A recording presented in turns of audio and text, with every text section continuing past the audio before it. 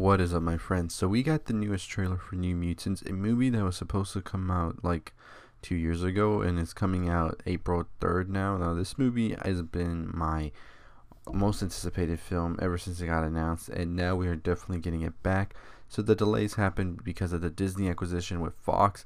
Disney is now going to let Josh Boone's whole vision come to life, as we've been told, and this might definitely be a standalone, not really tying anywhere near to the MCU, which is okay because I am okay with seeing a standalone New Mutants. I don't need no connections. I just want to see the story be told. Now, if you're confused as to what is going on, because the newest trailer doesn't really give you new footage, it does give you a little bit of backstory on the characters, but that's about it. But this story is going to be taking place in the Demon Bear saga of the New Mutants. Now you're wondering, demons and bears, what the hell's going on? So the Demon Bear is going to be the main antagonist of the film, and it is a unknown entity that was created by an unknown villain. Basically, it is somebody or something that feeds off negative emotion.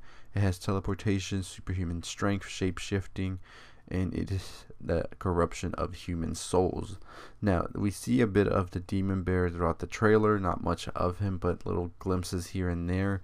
And let me tell you, he looks pretty good.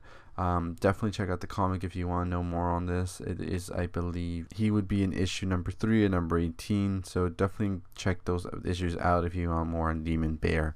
But yeah, overall, I think the trailer looks good. The horror elements are definitely going full on, and I'm okay with that. But yeah, no connection whatsoever supposedly with the MCU. Just gonna be a standalone, and I'm okay. As I said, I just want to see this movie get done, and if we can get Josh Vision's full creative vision, I'm okay. I'm okay with that. I'm happy and I'm ready. But anyways, as always, let me know your thoughts on the New Mutants. I'll be making a more thorough breakdown on Demon Bear and all the mutants coming up this week, so make sure you tune into that by subscribing below. And make sure you check out my other videos, as I did and explain on The Grudge, Servant, You, all the stuff you love in pop culture. So I'll see you all next time. As always, stay positive.